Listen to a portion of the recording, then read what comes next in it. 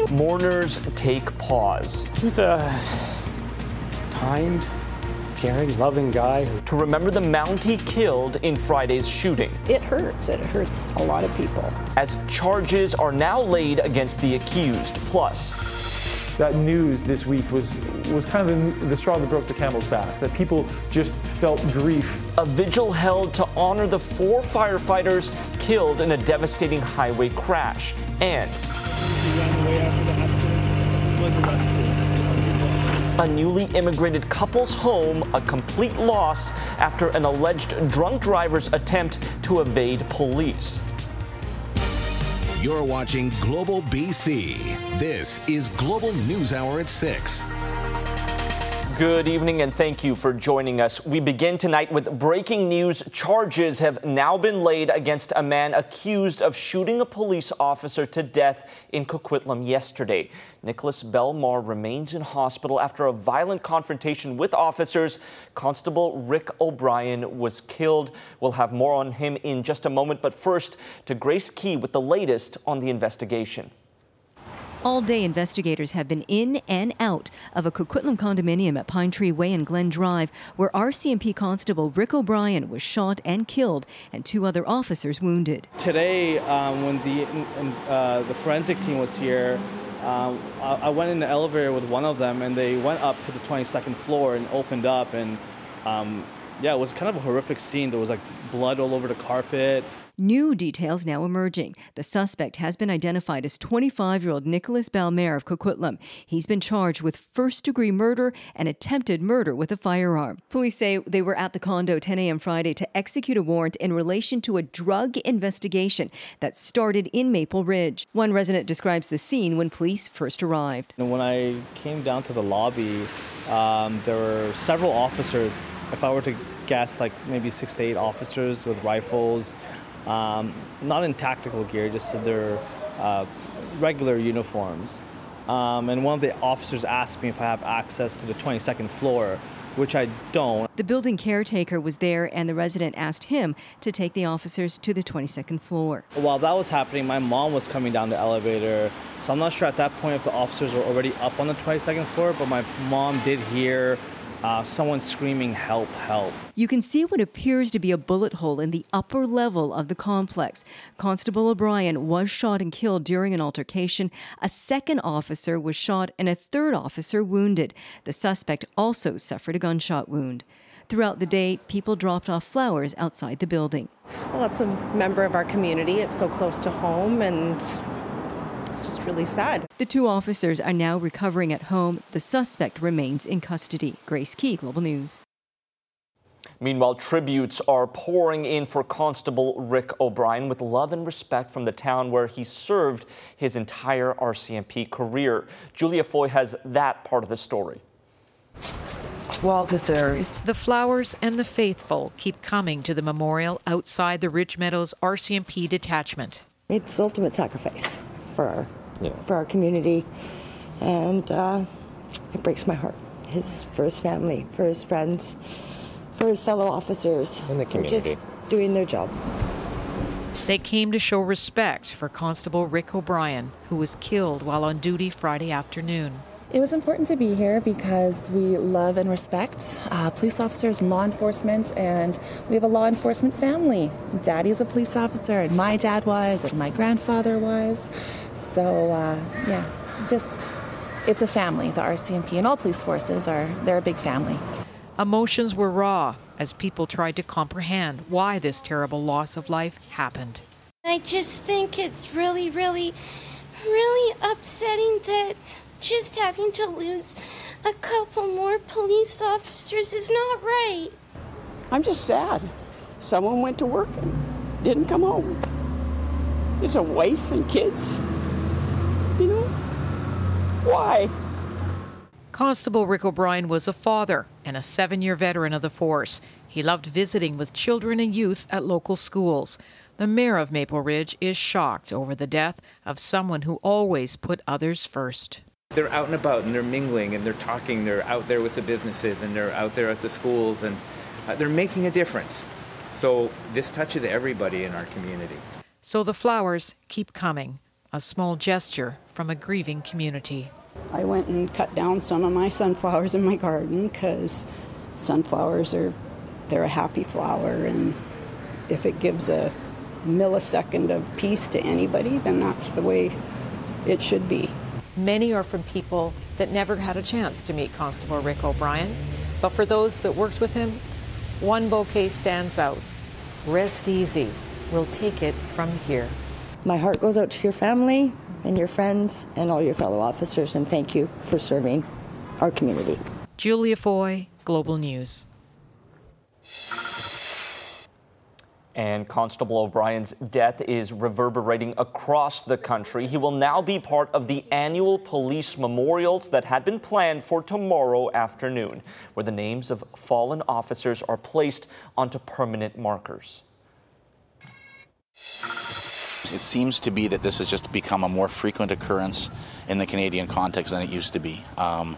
Like with Travis, Constable Jordan and Constable Ryan, Constable Domi in the Edmonton area this year, and then all of a sudden we have another one in BC. And it felt like for a while, every single week we were hearing about a police officer dying either because of an ambush attack or a car accident.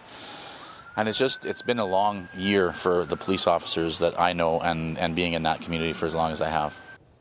The Police and Peace Officers National Memorial Day is marked across the country. Here in BC, there will be a ceremony at the legislature in Victoria. Vigils are also being held for 4 firefighters who died in a crash earlier this week as they returned home from a 2-week deployment. One of the vigils is happening at this hour in Chase, a community hit hard by wildfire earlier this summer. Our Travis Prasad joins us now with the details. Travis. Yeah, Kamal, the Adams Lake Complex wildfires burned all around the village of Chase. Wildland firefighters battled those fires tirelessly, so that community is a fitting location to pay tribute to the firefighters killed in that tragic crash. All 4 of them died when their pickup truck collided with a semi. It happened around 2 a.m. on September 19th on Highway 1 near Cache Creek. They were part of a crew subcontracted by the province to help fight wildfires. One of the victims is Jackson Billy Boy, just 19 years old. His parents say he was headed home from a 14-hour shift fighting fires near Fort St. James. 2 more victims have been identified online as Kenneth Patrick of the Hawk Leap First Nation in Lillooet and Blaine Sonnenberg of the Sta'alis First Nation in Agassiz.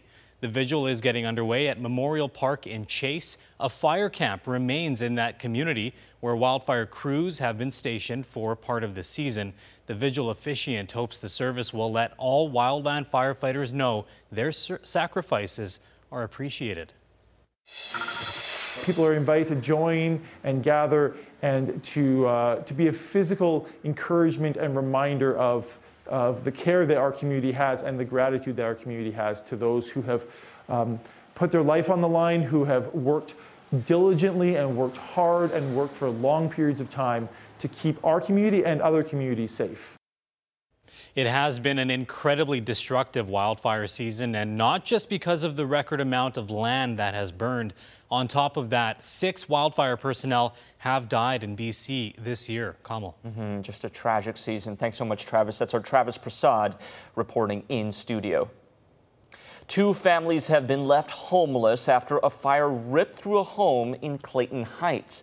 Surrey fire crews attending a massive blaze at a home on 193rd Street and 66th Avenue just before noon today. The fire then spread to the neighboring home. Firefighters managed to put out the flames and prevented the fire from spreading to other homes. But the 2 properties suffered extensive damage, leaving their occupants displaced. Fortunately, no one was injured. The cause of the fire is under investigation.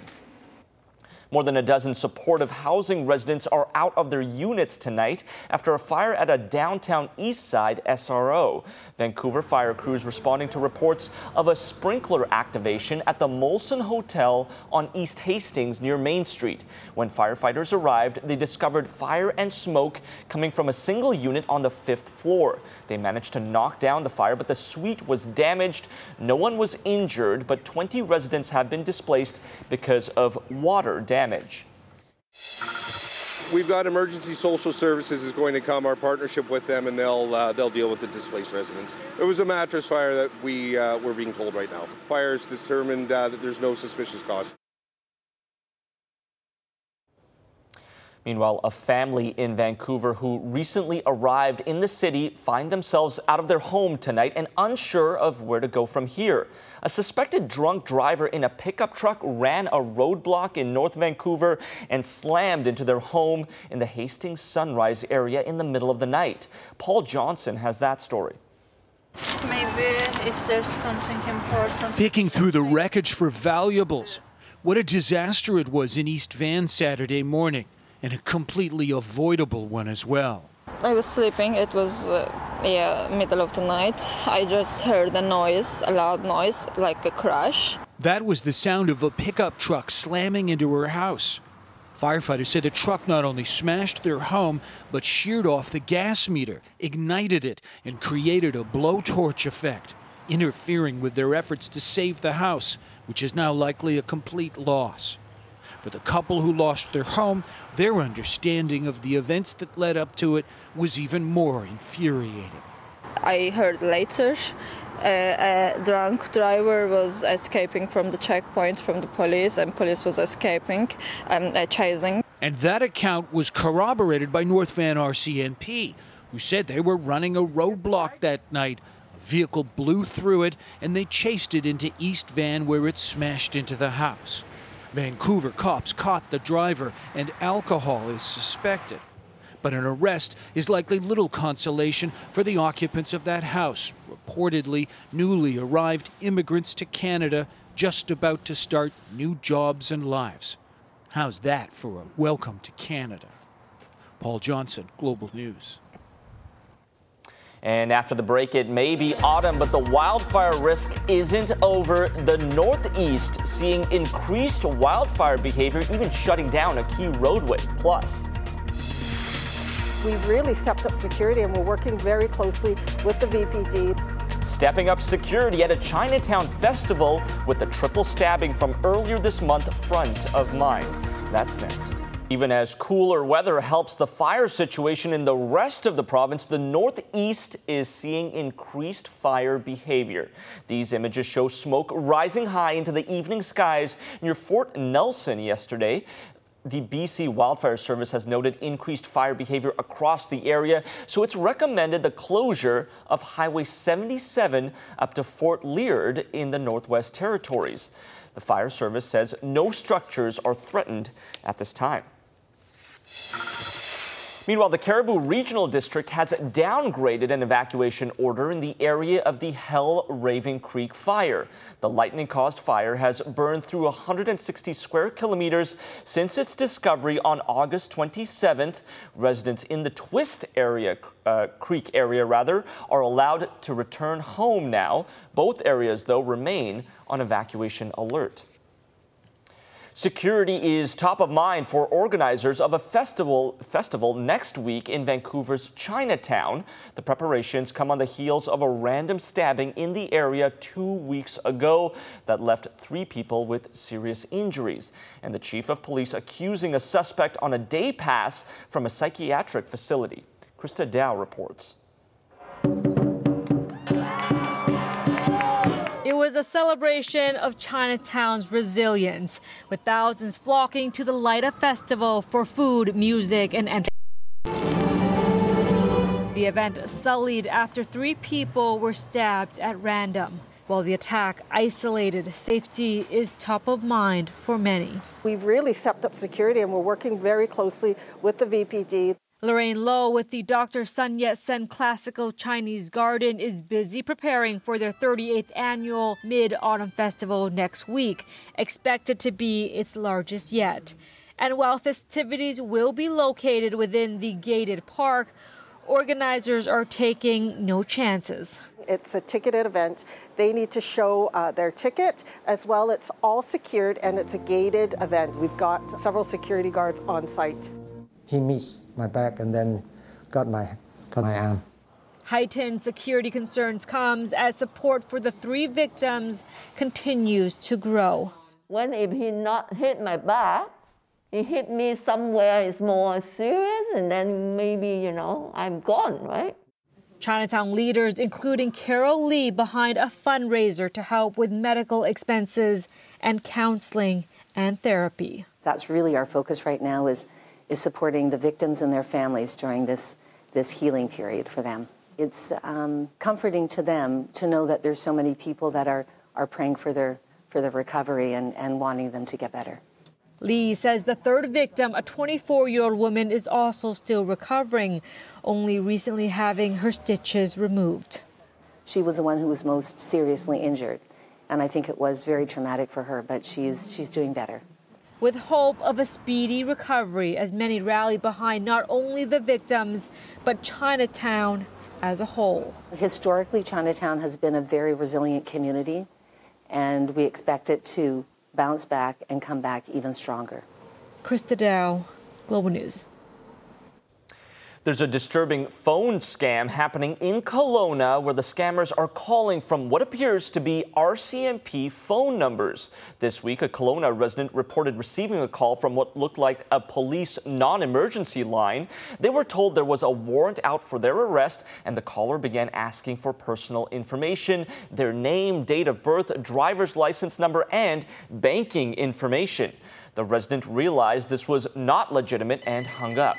RCMP say the scammers are a caller ID spoofing technology. They say while an officer can call someone to advise them of a warrant, they will never ask for banking information. Anyone who thinks they may have fallen for this scam should contact the Canadian Anti-Fraud Centre. After the break, tensions continue to escalate between Canada and India, with increasing pressure on Canada's allies to pick a side. Plus,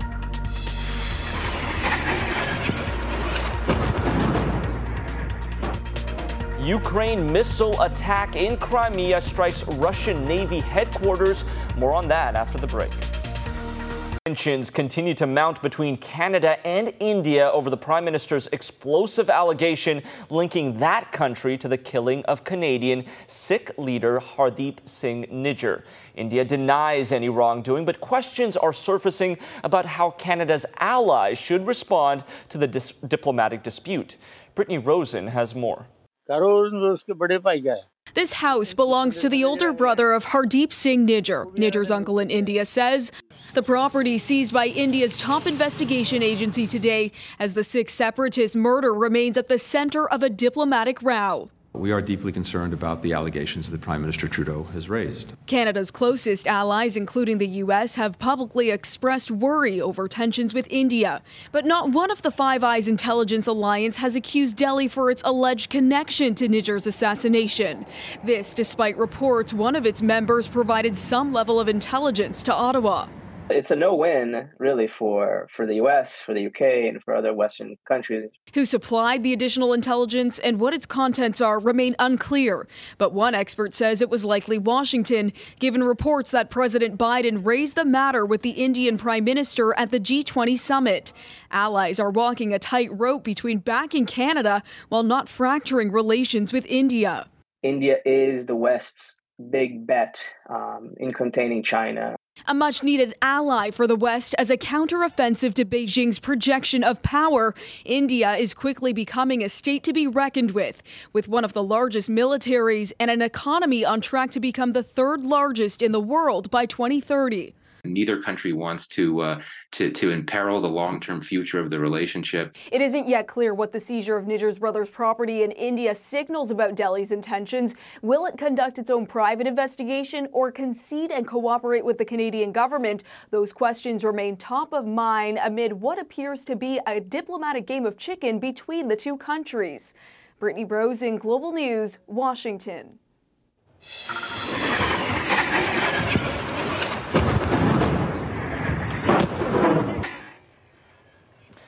Ukraine launched another attack on Russian-occupied Crimea overnight. A barrage of missiles hit the heart of the Kremlin's Black Sea Fleet, destroying a section of the Russian Navy's headquarters in Sevastopol. According to Ukraine's military, at least 9 people were killed, including 2 Russian generals, show attacks on Crimean shipyards. Crimea has been the key hub fueling Russia's full-scale invasion of Ukraine and is a major target for Ukrainian forces seeking to reclaim lost territory. In health news, today marks International Day of Sign Languages, a unique opportunity to support and preserve linguistic identities. According to the World Federation of the Deaf, there are over 70 million deaf individuals worldwide. Collectively, they use more than 300 different sign languages to communicate. The United Nations uses this day to highlight the human rights of people who are deaf. Up next, Tropical Storm Ophelia makes landfall. The storm makes its way up the east coast after touching down in North Carolina, delivering heavy rain and strong winds. We have the latest on the damage. Wake up to a new day and a new face on Global News. Jason Pierce joins BC's #1 morning news team. For BC's best coverage of news, weather, and traffic, watch Global News Morning.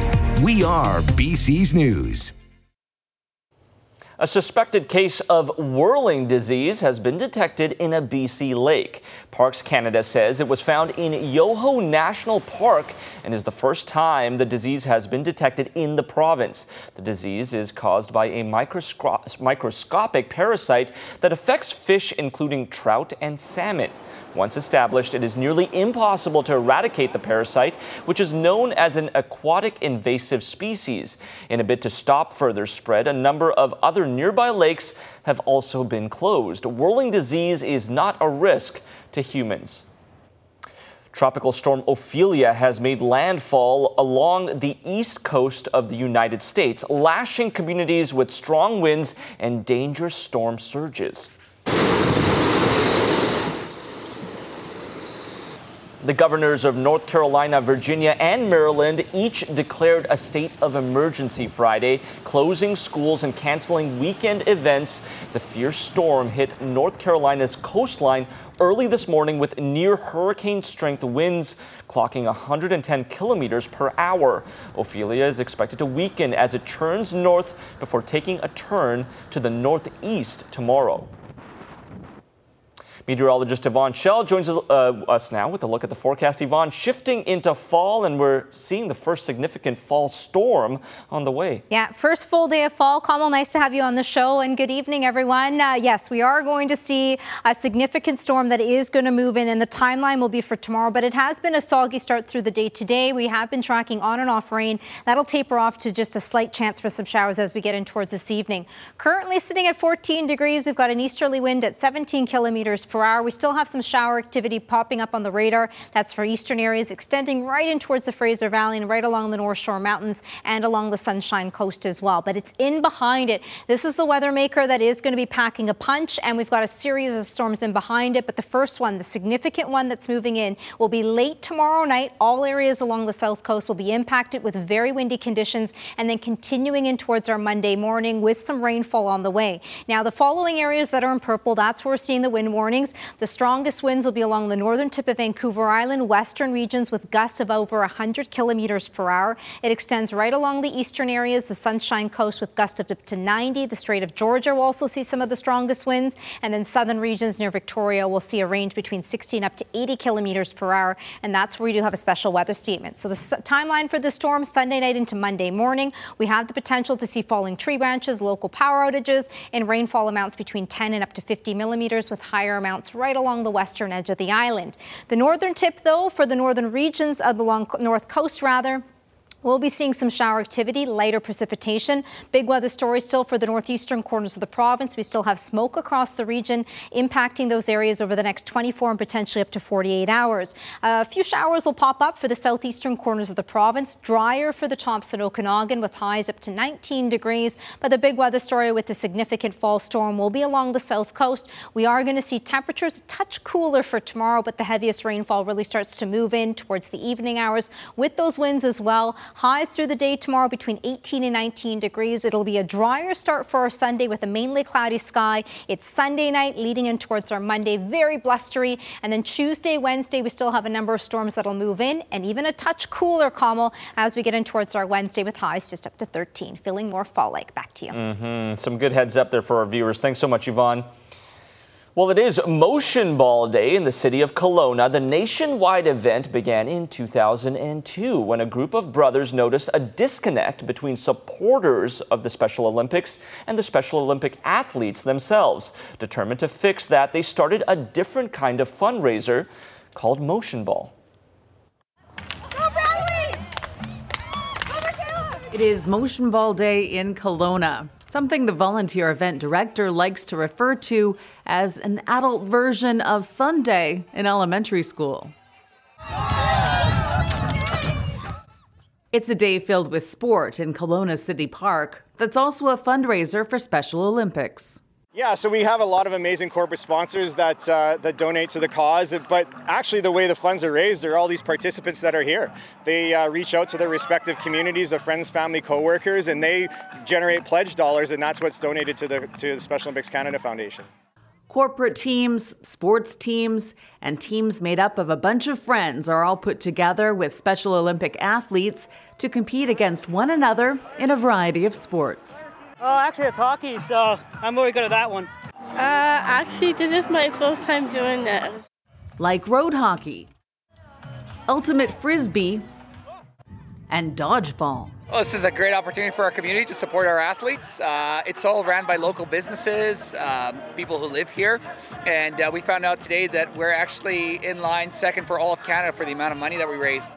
Our goal here is to raise $150,000 net, and I have a feeling we might have already broken that. So sky's the limit now from this point. But at the end of the day, all of the participants here agree the day is really all about fun, getting to know some local athletes, and making new friends. And that's what it's all about. Looks like a lot of fun. Looks awesome. And speaking of fun, good spirit. Lots of sports to look forward to. It's fall again. I thought you meant I'm a lot of fun. Yeah, you're a lot of fun. You're a lot of fun because you bring the sports to us. That's I why. was at Canucks camp for a couple of days. All the people on the island, big Canuck fans. They love all of us here at Global. So thank you for saying hello when we were there. We're going to talk about the Canucks' new look defense. A lot of new looks. I'd say up to 4 new faces on the blue line. So we'll have a story on that. And the Whitecaps just about to kick off in Salt Lake. We'll preview that for you as well coming up. And one of the new things, Quinn Hughes with a C. Quinn Hughes with a C. One of the few returning defensemen. Yeah. Ian Myers. New look for sure. All right, after the break, the risk with variable mortgage rates. A new study shows just how much those with variable rates lost compared to those with fixed rates and what the experts recommend moving forward. Up next. Bernard Avenue was the place to be today in downtown Kelowna. This is a rescheduled show and shine from that weekend in August when we had, unfortunately, all those wildfires. We've rescheduled for this weekend, which is also Small Shop Weekend, celebrating small business in downtown Kelowna. Take a look at that. There are close to 100 entries in the downtown car show. Classic cars, hot rods, and genuine collectibles. People casting votes for their favorite, with the winner getting the People's Choice Award. The wildfires put a sudden end to a typically busy summer for downtown businesses, so retailers and restaurants are really hoping days like this will prompt people to shop local. Is the weather pretty good? They're gonna come in and looking around more in little shops too. Yeah, I mean, it brings a lot of people down, and we get, we share with all the other restaurants. To encourage people to come downtown today for both the show and shine and the Shop Small Day, the City of Kelowna offered 2 hours of free parking at all of its pay stations. A controversy over land development in the Toronto area continues to rock Ontario politics. Protests were planned today to protect a green belt of farmland and parks that encircles the metropolis. But after the Conservative government reversed a development decision, the protests turned to celebration. Lexi Benedict reports.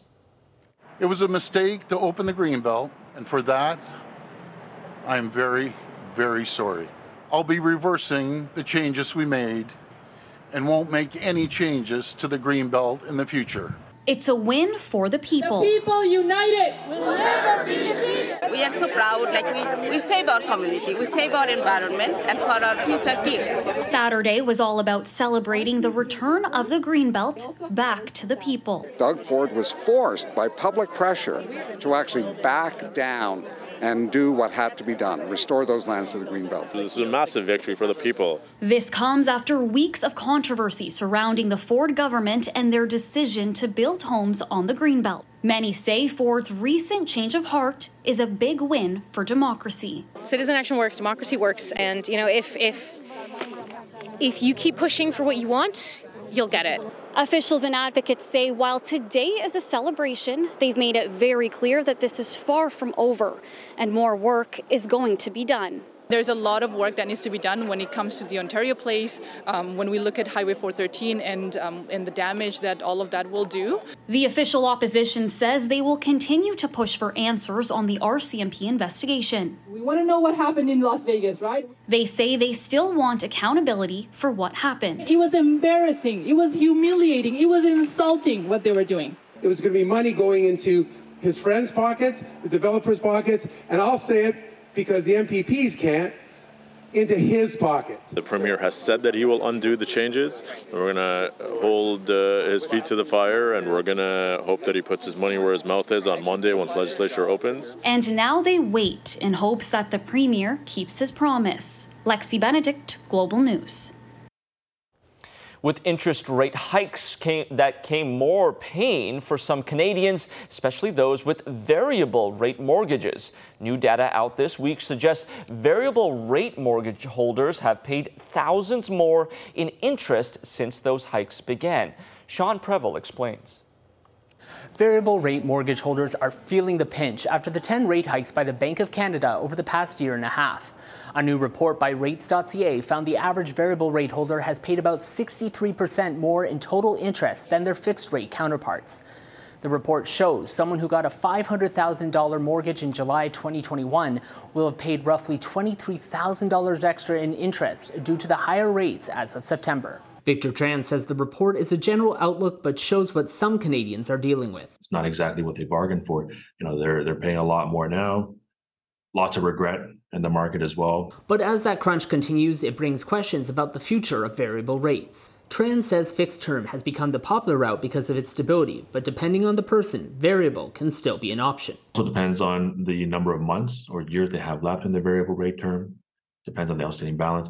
Depends on the short-term and long-term goals of a customer as well, too. Canadians are still watching to see if the interest rate rises again next month and whether they can tolerate the risk of variable rates. But Eitan Pinsky says while it can be a benefit for risk takers, others should be wary. A lot of people who get variable rate mortgages that shouldn't have are the ones that are looking at the Bank of Canada rates and hoping that they don't increase. Pinsky adds new buyers or those renewing their mortgage now may see a benefit in the long run if they go with variable. If they can afford to ride out the current rates, then lock it in at a potential lower rate in a few years. If Canadians want to know what is best for them, experts say they should consult a mortgage professional. That's where your mortgage professional will come in and assess your income and assess your ability to withstand that risk. We're never going to be in a position to make you uncomfortable with your payments. With inflation at 4%, analysts say another rate hike could come as soon as October. Sean Prevel, Global News.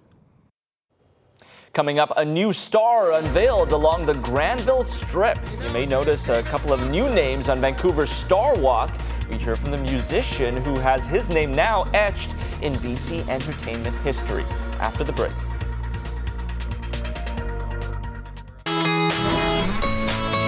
Come out to one of the largest home shows in Vancouver. Get real home advice from trusted local experts at the Vancouver Fall Home Show. From kitchen and baths to flooring and more, see the latest trends and get expert advice from September 28th to October 1st. The Canadian Cancer Society's CIBC Run for the Cure is back on Sunday, October 1st. Sign up now to support all Canadians impacted by breast cancer at CIBCRunforthecure.com. For Our BC, I'm Yvonne Schell. In partnership with Destination BC, Tofino, Ucluelet, and Port Alberni are ready to welcome you this fall. After all, there's no better way to help BC than by exploring BC. All right, Barry joins us now to take a look at sports. My favorite time of the year. Everything's kicking off again. Lots going on. Lots going on. the summer pause is done and we're back at it. There's a lot of sports colliding right now, which is my happy time. Thanks, Kamal. The Whitecaps are just starting their game in Salt Lake City, Game 6 of that epic 7-game road trip. They're coming off a 4-1 loss in Houston Wednesday, so we'll see how Vanny's team responds. They have bounced back, I think, pretty well after poor performances for most of this season. We'll have highlights at 11. It's scoreless, very early first half. Well, the Canucks have one more day of training camp in Victoria tomorrow. They also open their preseason tomorrow night in Calgary, so half the squad will practice in Victoria. The other half will play the Flames. Most of the new faces on the Canucks this year are on the blue line. Only Quinn Hughes, Tyler Myers, and Philip Hronek return, and Hronek's really only played 4 games last year after being acquired from Detroit. This past summer, the Vancouver Canucks started to build a new defense with older players. The veterans they brought in, Carson Soucy, Matt Irwin, and Ian Cole, have all been around for a while, and they're considered more defensive defensemen who can be old school, physically, kind of like how their coach, Adam Foote, played the game. I mean, guys that are hard to play against, it'll help our penalty kill, blocking shots, liking, playing in the dirt. They like it. They like to grind. And they're good at it, and they know that it's a big part of our game. The Canucks know firsthand how running into Carson Soucy is kind of like running into a vending machine. But he's not going to go heat-seeking missile every time he has to stop someone. A lot of it's just timing. There's obviously times to be physical, and I think hopefully this group is really good at that, but I think a lot of time for me too, I can use my reach before I have to be physical and kind of hopefully dislodge that puck early. And then, like I said, if it comes to being physical after, I think our group's going to do a good job of that. And that's the key. Read the game. Know when to do certain things. Rick Tocchet and Adam Foote want their defensemen to pay attention to details.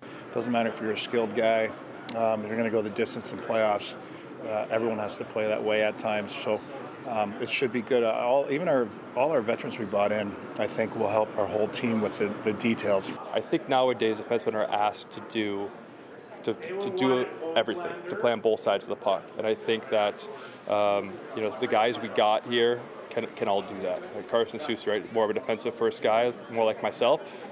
Great offensive instincts, can still hop in. Is a great skater. There are guys on this roster that can do a lot, and obviously Quinn Hughes is a very, very special player. So is Phil Hronek, and I think it's an exciting group to be a part of. I think we can, like I said, we can make a lot of noise this year.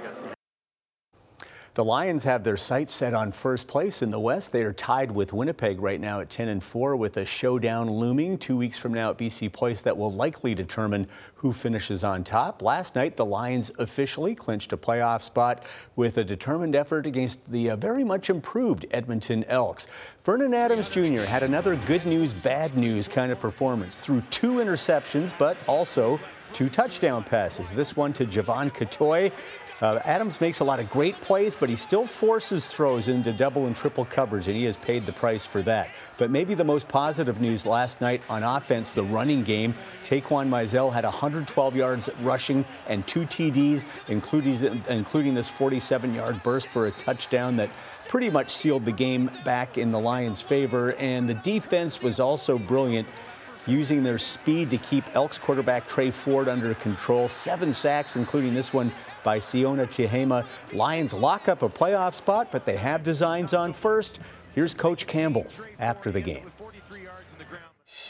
I couldn't be more proud. You just beat a team 3 times, beat them twice in their house, 10 wins, playoff spot.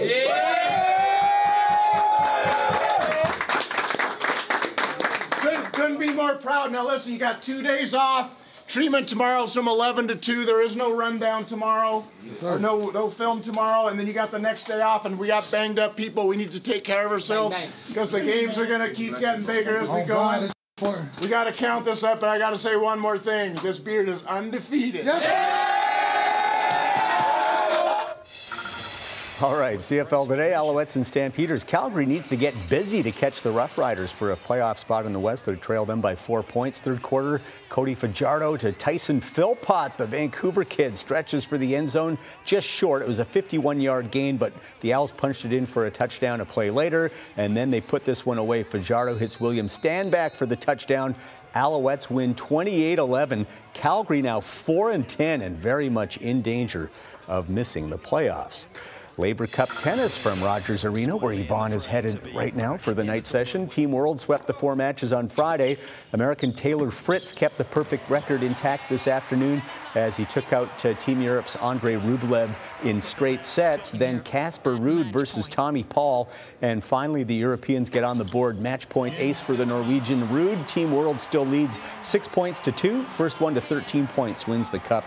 2 more matches tonight, then 4 more tomorrow at Rogers Arena. Baseball today, Blue Jays and Rays from Tampa. Tough first inning for Hyun Jin Ryu. Got lit up for a couple homers, including this 3-run shot by Josh Lowe. Tampa would build up a 5-0 lead, but the Blue Jays rallied for 4 runs with 2 outs in the 6th, the last coming on this Kevin Biggio double to right. So the Jays scrapping their way back to within a run at 5-4. They actually took the lead when they scored on a wild pitch and a bases-loaded walk. Took that lead to the 9th, but couldn't hold it. Jordan Romano gave up 2 in the bottom of the 9th, including the game-winning hit from Josh Lowe.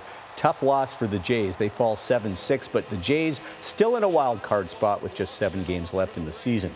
Meanwhile, the Mariners in Texas for another crucial game against the Rangers. These 2 teams meet 6 more times in the final 9 days of the season. Likely only one goes through to the playoffs, and Texas won last night, and they won again today. Jonah Heim with the blue hit. 2-0 the final. Mariners now 2 back of Texas, also a game and a half back of the Jays. The M's currently out of a playoff spot. English Premiership, Manchester City looking to stay perfect, hosting Nottingham Forest. Doesn't take long to get going. This is pretty. Long ball, Rodri, knocked back by Kenneth Walker. Phil Foden drills it in. Beautifully choreographed. Man City doesn't seem to score many ugly goals. 1-0. 7 minutes later, Matias Nunez with the cross. Erling Haaland with the power header, using that 6'4" frame to power it home. His 8th in 6 EPL matches. City win 2-0. They are a perfect 6-0 this season. And some Rugby World Cup from France. England taking on Chile, and this was one-way traffic all day long. Marcus Smith with the little chip kick there gets a nice bounce, and he will roll in for the try. 31-0 England at halftime, and they had 11 tries in the match, 5 of them by Henry Arundel. Cheeky little chip kick to himself and then sticks the landing. It was England 71-0, the final over Chile. England 3-0 atop Pool D. Wow. That's it for sports. Don't know much about the Rugby World Cup. I'm looking forward to the Cricket World Cup. Are you watching that? I haven't got my eyes on that one yet, but I'll keep tabs with you. Okay, that sounds good. We'll watch together here. Sure. All right, coming up, popular band Coldplay's Vancouver concert kicked off with a very special opening act, why some are calling it historic. That's after the break. All right, more than 100,000 Coldplay fans flocked to BC Place last night to watch the band perform. And before they even got up on stage, they got a very special welcome. Now, please join us in thanking Coldplay for being the first musicians to create a space for us to do this important work and acknowledging Protocol in Vancouver. Youth representatives from the Musqueam, Squamish, and Tsleil-Waututh First Nations came together to share a land acknowledgement on behalf of Coldplay. This marks the first time First Nations youth welcomed a performer at BC Place. First Nations will also welcome Coldplay tonight as they wrap up their first and only Canadian stop in their world tour. He's known as the Hitman, and now Victorian musician David Foster has another accolade under his belt. We now introduce David Foster. Foster was added to Vancouver's Star Walk on the Granville Strip Friday morning. The special ceremony, hosted by the BC Entertainment Hall of Fame, took place outside the Commodore Ballroom, with Vancouver Mayor Ken Sim also in attendance. 70s supergroup Skylark, which Foster also contributed to, was also honored. 6 rehabilitated rescue seals were successfully released into the wild earlier this week. I always love these videos. Members of Vancouver Aquarium's Marine Mammal Rescue Team carrying the young harbor seals in crates. They then released Acorn, Lacy Flowerpot, Pirate, Swish Swash, and Clifford. onto the beach in Richmond, where all 6 made it to the water. The Marine Mammal Rescue Center, which not only rescues animals but also rehabilitates them, recently became a registered charity. I don't want to name my. They're going, where's the glass in the ocean? I don't want to name my firstborn Swish Swash. That's just a lovely name. All right. Well, that's you got people who that's their full-time job, naming seals. I couldn't keep a straight face. All right. For Barry, for myself, thanks for watching Global News and NewsHour. Have a great night.